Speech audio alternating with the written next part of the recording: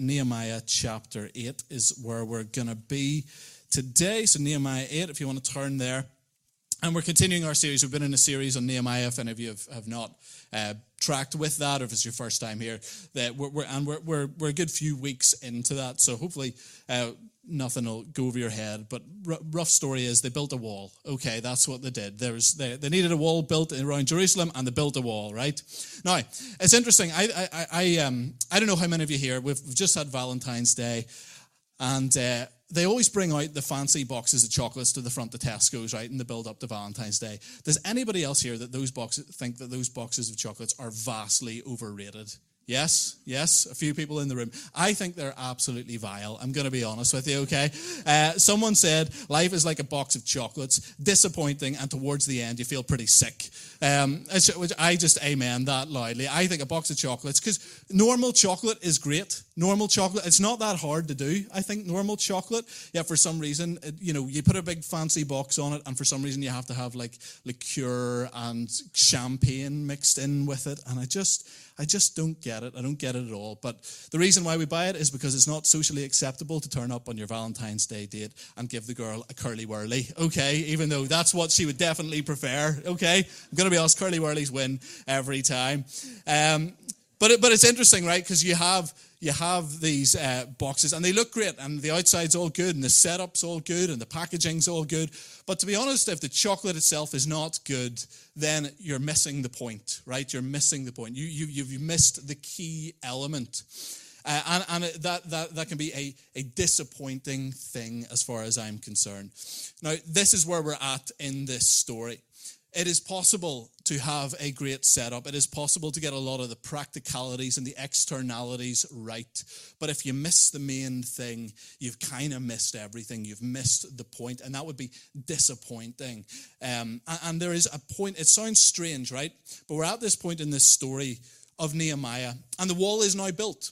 And from the very beginning of the book, what we've been looking at is, well, they needed to build a wall. The walls of Jerusalem were in ruins and in rubble. And Nehemiah gets it on his heart to build a wall. And then he goes, and there's opposition and challenges, but they manage to build the wall. And we're at the point now where the wall is built. And most of us, if we were writing a story, if we were imagining a story, we would say, well, that has come full circle. We have the problem, we have the tension, and we've got the solution. We've got beginning, middle, end. We've finished the story. That's it, done. And yet the reality is that it would be very possible at this point in the story for it to end. If it did end here, it could end in disappointment. It could end in not getting the main thing and not realizing what this is all ultimately about. Because the people of Israel, right, they were not called to be the people of the wall. They needed a wall. They needed a wall in their lives. They needed a wall to protect the city. They needed a wall to keep them safe and to make their mission possible. But they did not exist for the wall, right? They did not find their purpose in the wall. I don't think anyone has ever found their purpose in a wall, to be honest, okay? Maybe Donald Trump, but not many others apart from that. Okay, most people, that is not going to be your purpose in life. All of this story is leading to something. It is leading to a moment, and it is leading to what is going to happen in this chapter. This is, if anything, the essential chapter in the book of Nehemiah. And before I kind of give away what that main point is and what we're leading towards, let me just put it in our context. It is very possible in the life of the church for us to get very good at doing church, to get the externalities right, to get the sound right, to get the seating right, to get the lighting right, to get the tea and coffee right, yes and amen, to get all of these things put up in place and get all the externalities, get all the packaging, get all that sorted, make sure it all looks good, and yet we could potentially miss the main thing. I think there are some times in church when we do miss the main thing. Sometimes we get so into putting on a good event and putting on some good programs and some good systems and some good structures, and we can miss out on the main thing. So what is that main thing that I'm talking about today? What is it that we're getting into? Let's read Nehemiah chapter 8 and verse 1 to 6. And where's my little note? That's all right. I'll just do it straight out of the Bible. I like to just print it out because, to be honest, the text is a wee bit small, but I like to have a Bible on stage. All right, so we'll get there. Don't want to be doing it off my phone. That's a bad look. It looks like you're texting. Nehemiah 8 verse 1 says this, "And all the people gathered as one man into the square before the water gate. And they told Ezra the scribe to bring the book of the law of Moses that the Lord had commanded Israel." So Ezra the priest brought the law before the assembly, both men and women, and all who could understand what they heard on the first day of the 7th month. And he read from it facing the square before the water gate from the early morning until midday in the presence of the men and women and those who could understand. And the ears of the people were attentive to the book of the law. And then it talks about Ezra going and building a platform. There's people on that. That's verse 4. Verse 5 says this. It says, "And Ezra opened the book in the sight of all the people, for he was above all the people. And as he opened it, all the people stood. And Ezra blessed the Lord, the great God. And all the people answered, 'Amen, amen,' lifting up their hands. And they bowed their heads and worshipped the Lord with their faces to the ground." As soon as the wall is done, this is really interesting, right? As soon as the wall is done, they have a gathering. The people of the city all gather together. And it is not a wrap-up party, right? It is not let's do pizza and Coke and just say, yeah, we did a good job, high-five each other and celebrate. Although that would not be a wrong thing to do. It's a wonderful thing. But that's not why they gather. It's really interesting that their first priority, literally 1 week after this wall is finished, they go, what was the point of all of this? Why did we do this? Why did we want to get this wall finished? We wanted to get it done so that we could gather to hear the word of God. So that we could gather to hear what God says to his people. That was their priority. That is what they were after. That is what they were about. And so they gather and they end up going on. So they gather early in the morning, they crack it on, and Ezra preaches until midday, everybody. It is a 6-hour sermon, okay? So some of you think we go a bit long here, okay? Right? 6 hours is a whole other ball game. Prince Philip, the late Duke of Edinburgh, said this. He said about long sermons, he said, "The brain cannot absorb what the backside cannot endure." Do not amen that to anybody, okay? That is immediate excommunication. But they go 6 hours and they're standing and they're amening. And there's just this, and that seems remarkable to me. That these people who have been working flat out for 52 days non-stop, and they've had to fight enemies, and they've had to build, and it's physical labor, and everyone's involved. And as soon as it's done, they go, right, let's gather around the word of God. Let us recognize why we did this, what the point and the purpose of all this was. And it was so that they could have and so that they could hear God's word.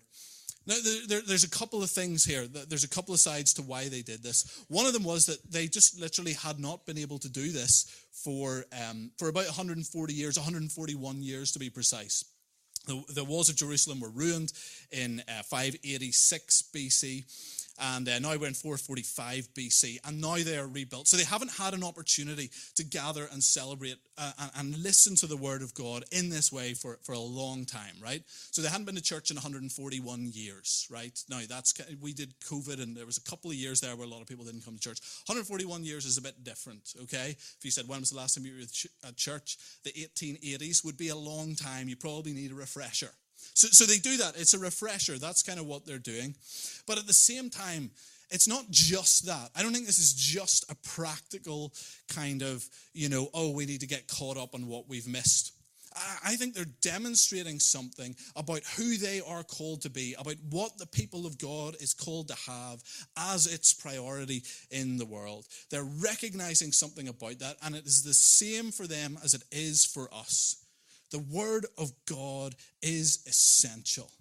The word of God is absolutely vital to who we are. The scriptures are essential. We need it. Their purpose was not found in the wall. Their purpose was found in the word. That is what they were doing. And that, I believe, is the same for us. The purpose of the church, right? If we think about it, it is not to just put on a good event.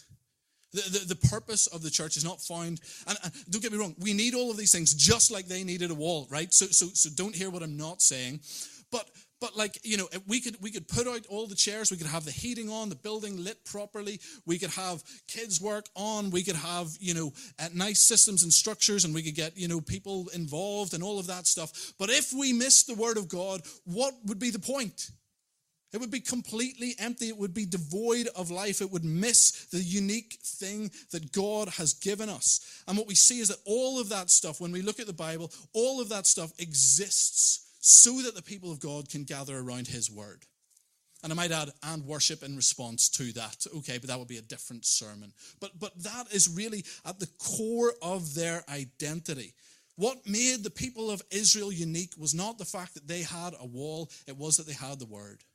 And what makes us unique is not our ability to gather people in a room and do something nice and make it look good and sound good. It is the fact that when we come here and we open the scriptures, God speaks. God speaks to his people. That's remarkable. That is an incredible thought. Jesus did not send us into all the world. When he told us to do this, he didn't say, go into all the world and build good organizations. Good organizations are vital. We need them. We need well-run churches. It's godly and it's right, and there's gifts of administration. Yes and amen. But he said, go and bring good news. This gospel of the kingdom will be preached in all the world. That's what he sent us with. He sent us as ambassadors, as heralds, as people who have the words of God and are called to share them with the world. I think we get blasé about this sometimes. We think that the Bible is kind of just a book to be studied. It is a book to be studied, but it is more than that. It is a book to be experienced. It is a book to encounter God in. God, when he created everything, he did it using his word. That's the power of the word of God. And when we open this book, that is what is at work among us. That is what we are declaring, is the words of God. The words of the living God are literally being shared with us as we preach and as we teach and as we read this book. It is what we are about. It is what makes us unique. And without it, all of the rest of that stuff is just an empty shell. It just lacks meaning. It lacks purpose. We're not called to be people of the wall. We're called to be people of the word. That is our core identity. I know talking to people here, and Craig, I'm sure, is either watching or we'll catch up on this. But I know from talking to people here, one of the main reasons why a lot of people are here at church is because of Craig's preaching. Right? And not do show hands, but I just knew that. And it's not just because it's technically good. I mean, it is. I really, really love Craig's preaching. Personally, I really do. It's engaging, it's funny, it's witty, and all of that stuff, right? And Craig, I'm not asking for a raise. Okay, that's not what I'm doing. But it is. But really, the main thing is that it's biblical. That's why we connect with it, right? And it's biblical often in ways that other people are not willing to be biblical. I think that's part of it. It's like, oh, that's in the Bible. Goodness, people don't talk about that bit that much. We connect with that. We love that. That's really why one of the big reasons anyway for a lot of people why we're here. And let me tell you how I knew that, right? If Craig stood up one morning and he said, I'm going to give a really funny, engaging, passionate message about our Lord and Savior Buddha, we would all clear off immediately. Like we would. We would just go, oh, that's not a church anymore. You've missed the point. You can have all the packaging, all the externals, but if you don't have that thing, you're missing it. We love it because it's biblical. And I just want to tell you this morning, if that's you, sometimes people can be sniffy about that, but that is a good thing. It is a good thing. Sometimes we can be a little bit anti-Bible, a bit anti-theological, a bit anti-digging in and say, oh, it's pharisaical to go, oh, well, we need more of the word. No, we need the word of God in church. Like, if it's not being preached here, where else is it being preached, everybody? Like if we're not sharing the word of God here, there is no other place. I don't mean just this individual congregation, but the church. If the word of God is not upheld and trusted in and believed in and shared and explained and delivered in a way that challenges us, it's not happening anywhere. And the word of God is not an optional extra for the people of God. It is essential to who we are, as it was essential for them. It is right to desire it. It is right to crave it. It is right to love it. And to go, do you know what? That is an essential part of why we gather. It just is. And we think, well, that's all nice for us. It's nice for us as Christians, right? But the word of God is not just essential for Christians. It's essential for the world. for the whole world, right? Let me unpack this a little bit. I'm not plugging this, okay? I started a YouTube channel recently, and I've done a few videos, right? Okay, and it's small, and I'm not caring about where this is going. But if you heard any of those, and I'm repeating stuff, that's where I'm pulling this from, okay? So bear with me. Most of you haven't seen it, but you can do But there's a study done, so a lot of people talk about church decline and church growth in the West and in America. And what you find is there are congregations that are definitely declining. There's also a bunch of congregations that are definitely growing. And so they did a study on the churches that were growing versus those that were declining. And what they found is they believed completely different things. Completely different things. So they asked churches on both sides, growing and declining, do you believe that Christians have access to a real supernatural power in a way that is not available to just everybody? Right? Or we could put it in these terms. Do you think that Christians have a relationship with God? Right? That's what they asked. Now, in growing churches, 77% of pastors strongly agree. They're like, yes, that is absolutely part of what we believe. In declining churches, do you know how many believe that? 0%. 0%. The word of God is doing something in the churches that are growing, and where it is denied, it is clearly not having an impact. It is not working, or those churches are not working. When it comes to the resurrection of Jesus, pretty much every single pastor said that they strongly believed in it, right? There was none who said that they strongly disbelieved. There was very few that said they disbelieved in it in any way. Pretty much universal strong belief in growing churches. In declining churches, only 38% had any belief at all that Jesus rose from the dead. Like that is a different religion, right? If you do not believe that Christians have a relationship with God, you don't believe that Jesus is risen from the dead, it's not Christianity, everybody. It's a different thing. And so when we talk about the Word of God being essential, it is essential for those that are looking for God. Like how else are they going to meet? How else are they going to hear? How will they hear if someone does not preach? If it is not sent, if the word does not go out. So it's not just for us. Whenever we share the word of God, whenever we do this, whenever there's preaching and we set aside time for it, can I just say, it's not like an ego trip, and it's not some sort of nice spiritual moment for the Christians. It's essential for everybody that's looking for God. It is essential. And a lot of the time, churches say, well, we don't want to have too much of that because we're trying to reach people. It's interesting. That doesn't work at all. It does not work at all. I read a book called Surprising Insights from the Unchurched. Sorry, I like surveys and data, so I'm throwing out. I should have a PowerPoint presentation here this morning. I have a wee graph up. But I read this, Surprising Insights from the Unchurched. It was one of my favorite books ever. It's very much like a ministry book. It's not sort of it's a big study, basically, right? That's what it is. But they were looking at people who were formerly unchurched, so people that had no church background or, were not attending church, and then suddenly, started attending church, which they said that's a sign that someone's made a real and lasting commitment. And they asked people then in that about their actual commitments, and they had made real commitments to Jesus, right? So what the formerly unchurched, people that got saved, 97% of them said that the number one factor in them coming to faith was the preaching in church. 97%. That was the number one thing. And the number one thing that they said that they were looking for when they were non-Christians and showed up at church was to find out what the Bible says. Now that sounds like really straightforward, right? But so often we go, oh, well, that's a bit much. We shouldn't do that. We don't want to get into that. We don't want to teach the Bible too much because people that are looking for God, they're not going to want to hear that. No, if they're looking for God, that's exactly what they want to hear. It is exactly what they need. It is exactly the very thing that will impact and change them. It's interesting that, and this goes really far. People, the same actually no, different book, but similar theme. They found that people that were same-sex attracted were 2.5 times more likely to go to a church that disagreed with them on that issue than one that did. Which is a remarkable thought. They're vastly more likely to go to a church that teaches and believes the Bible in that area than one that doesn't. And could I say that maybe that's for a couple of reasons. Perhaps number one is maybe because churches that believe the Bible in that area also believe it in the area of loving people, welcoming them, caring for them, and seek to live it out in all areas of life.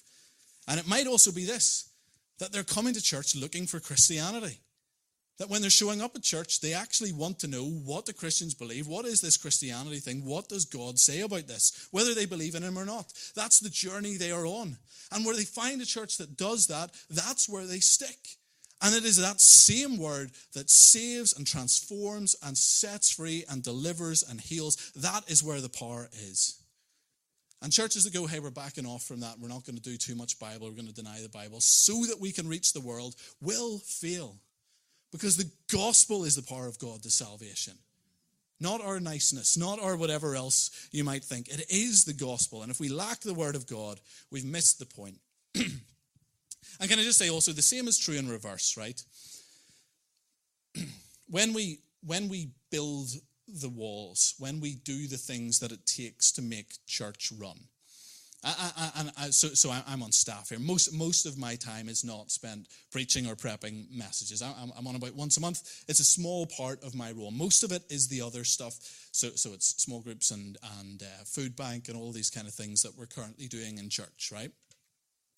And just say so let me applying that to me, but apply it to everyone in the room. The stuff that we do that is practical, the stuff that is building the wall. Serving in kids, making tea and coffee, sound, visuals, lights, all of that kind of stuff, all of that practical stuff that we do, all of that finds its place and finds its right place and finds its purpose when we as the church gather, and whether it's in here or it's down in Tots or it's out with the kids or it's at youth later on tonight, when we gather and go, what does God say? What is the word of God? That's where it clicks. That's where it goes, oh, this is actually doing something that we can't accomplish on our own. This is actually for something higher. This is for something greater.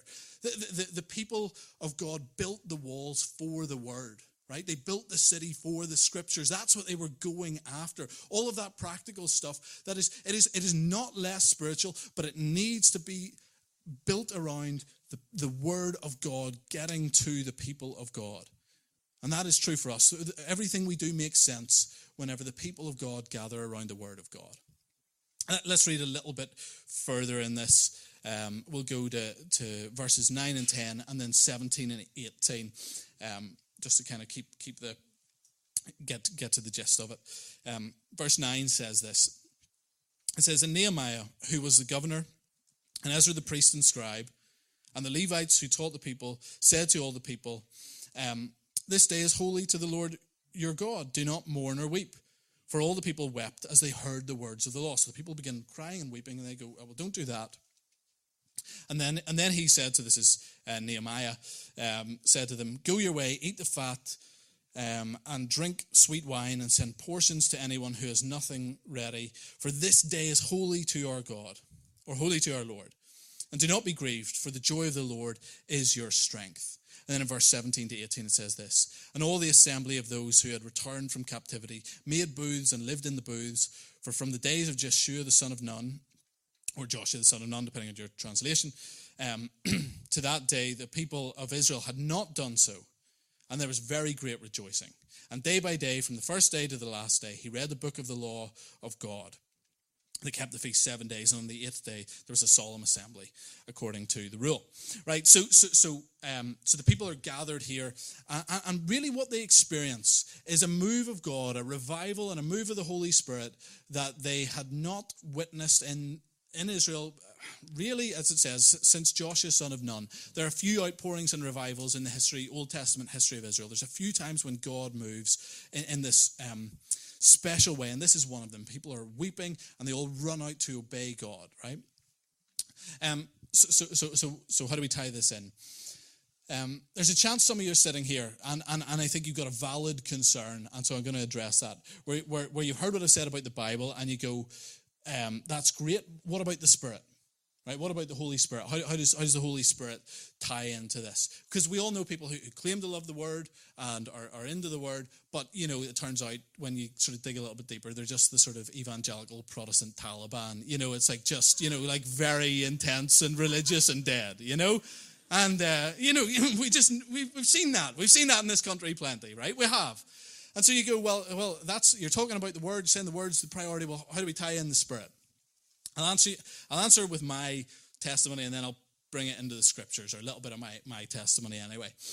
So when I first came to God, right, I was very fired up and a little bit off the rails at the same time, in terms of like charismatic with like a capital CHARI, like a full on, like just everything, and to the point where it was unwise and trying to manufacture, spiritual experiences, just trying to do more than God was actually wanting to do, and trying to, all about the feelings and all of that.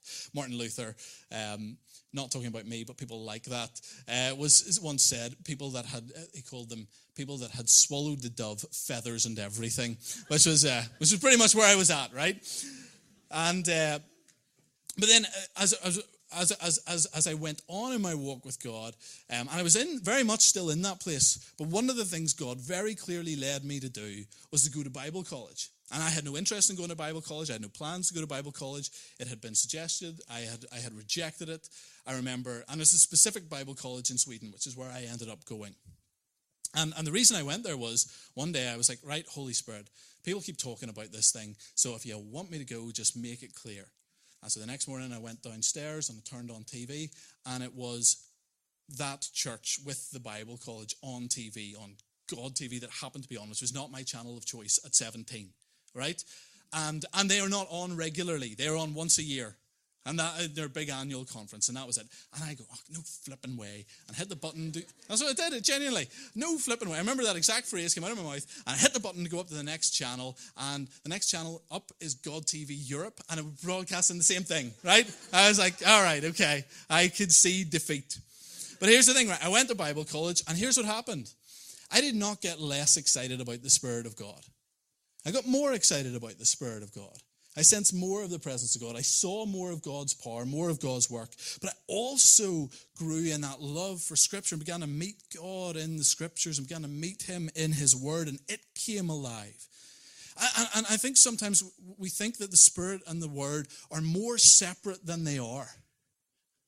They're really not. We get it wrong. I understand that we as humans get it wrong. But God has not placed this big divide between Spirit and Word. If we obey the Spirit, we cannot help but get into His Word. The Spirit inspired this Word. The Spirit wrote it. He was the one behind it, right? He was. He's not going to go, oh, that's old hat. We don't need that anymore. He hasn't changed his mind. He still knows that this is the Word of God. That's where He's going to lead us to. And the same's true in reverse. If we love the Word, you read it and you go, here, what's this Holy Spirit thing? You find Him in there. The Word will lead you to the Spirit, and the Spirit will lead you to the Word. And we get it wrong, yes, but that is not because we don't have. So if you're too into the Spirit, it's not because you don't have enough of the Spirit. It's because you actually haven't. If you're too into the Spirit, it's not because you've got too much of the Spirit. It's because you haven't allowed Him to lead you into the Word, which the Spirit will do. The Spirit wants you to come to the Word. It's a lack of the Spirit. The same is true of the Word. If you're in the Word and you don't have anything of the Holy Spirit, it's not because you're too into the Bible. It's because you're rejecting parts of the Bible. You haven't applied those parts of the Bible. The Spirit and the Word come together. And we do not need to detach God's Word from God too much. We do this. You hear that a lot. It's not Father, Son, and Holy Bible. That is, of course, true. That is, of course, correct. The Bible is not the third member of the Trinity. But what that phrase does often is it detaches God from His Word in a way that God never does. God doesn't talk about His Word like that. We don't want to misunderstand that. I heard someone who was probably a little bit more of a liberal-leaning person on this, and they said, when we think about the Word of God, I want people to think about Jesus and not the Bible. And I go, well, actually, when you think about it, what we're told of Jesus is that He is the Word made flesh. So when we think of Jesus, what we think of is the Bible in a person. He's the Bible incarnate. He is the Old and New Testament lived out perfectly. He's the embodiment of the Word. So that division is not a good division. God defines Himself through His Word. He reveals Himself through His Word. He acts through His Word. When God wants to do anything, He speaks. When He wants to create the world, He speaks it into being. When He wants to save, He speaks. When He wants to deliver, He speaks. That is what God does. He has not separated Himself from His Word. These things come together. And that's what we see here. We see this very clear move of the Spirit.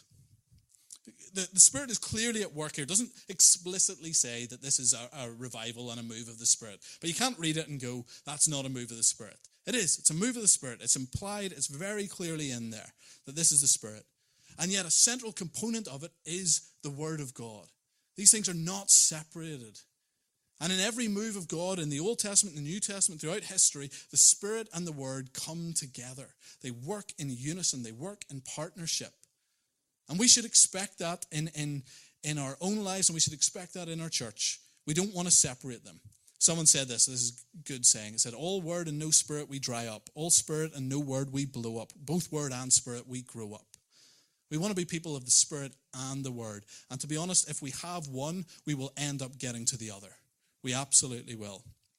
It doesn't mean we need perfect theology for a move of God, right?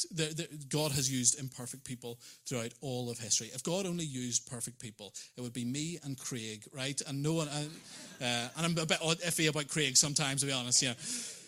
No, like of course, it's not about being perfect, but you have to love it. You have to honor it. You have to go, what this thing says, as best we understand it, as best we read it, we're going to honor this thing. And if we do, the Spirit and the Word come together.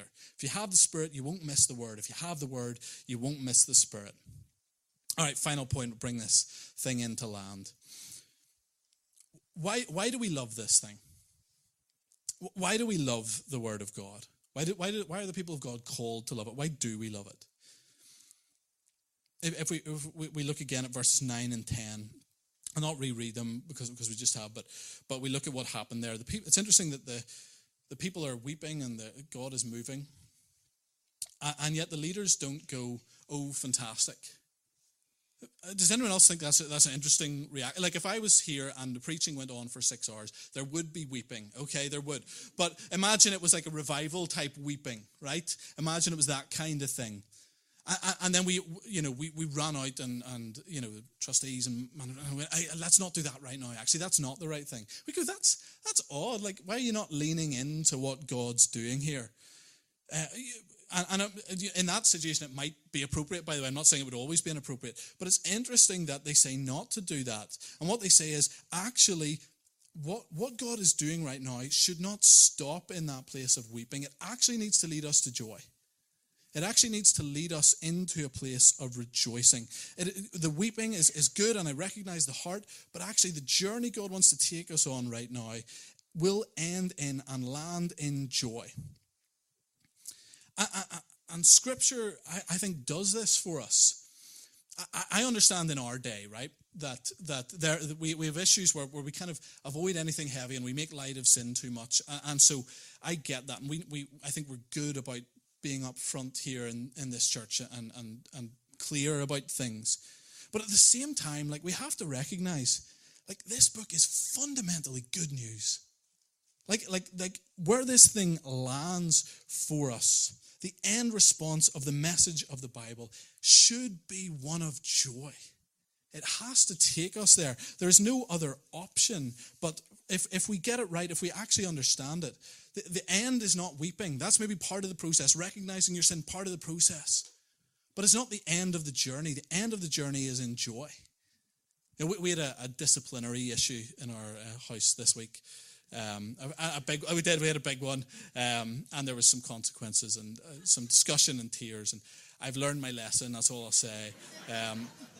No, I was obviously with Jack, but I was okay with him being sad for a bit. He needed to recognize that what he had done was not good, right? But I don't want that weeping and those tears to be the defining mark of my relationship with him. You know, like, that's not where that ends. If he was still weeping, the whole way through the week and it never got over that would be wrong. That wouldn't be right. I would be failing as a parent. I would have miscommunicated something. I would have really missed the mark if that's what it looked like.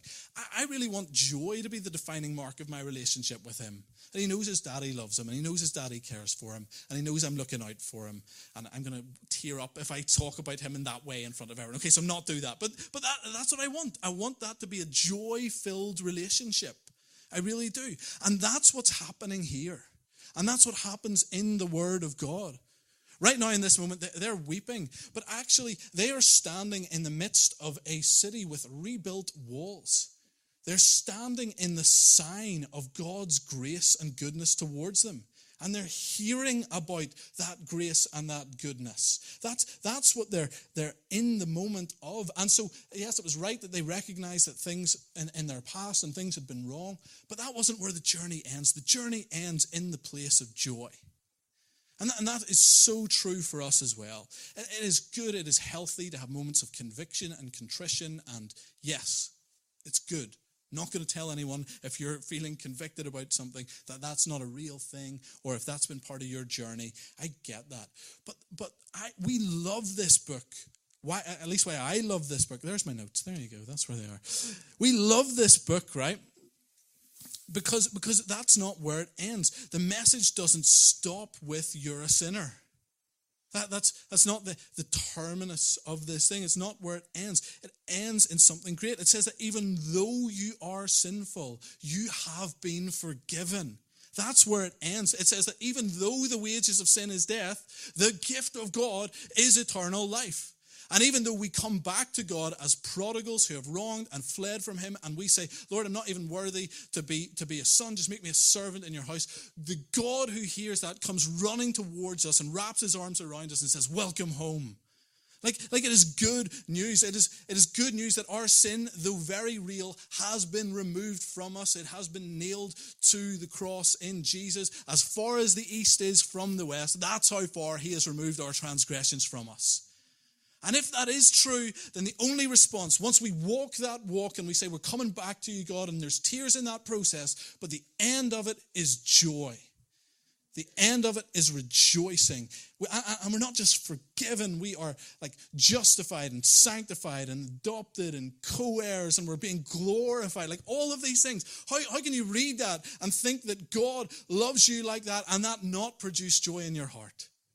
How can it do anything else? There must be joy in the end. The Bible is good news. Let's get the band back up. Feels like a good point. If we believe this thing, the Christian life is going to be marked by one thing above all else, and it will be joy. You know, that should be a defining part of the church and who we are. We should be the most joyful place in the planet, no matter what happens, right? Oh, the economy's doing this. Jesus loves me. You know, like, oh, this happened to me in the week. Yeah, but, you know, God forgives me of all my sins. You know, I've messed up in this way. Oh, but I've been brought back, and he's poured his spirit out into me. Like, joy is where this thing goes. And that is why this thing is the priority of the church. That's why the Word of God is something that we love. That's why we make it our priority. It is the best thing that we have. The best thing that we have for ourselves and for anyone else is this. Right? It's not the spectacle, not the organization, not the ability to put on the church. It is the words of God to us. Everything else that we do cannot do what the Word of God can do for you. The Word is essential. And if we lack it, we will be missing that joy.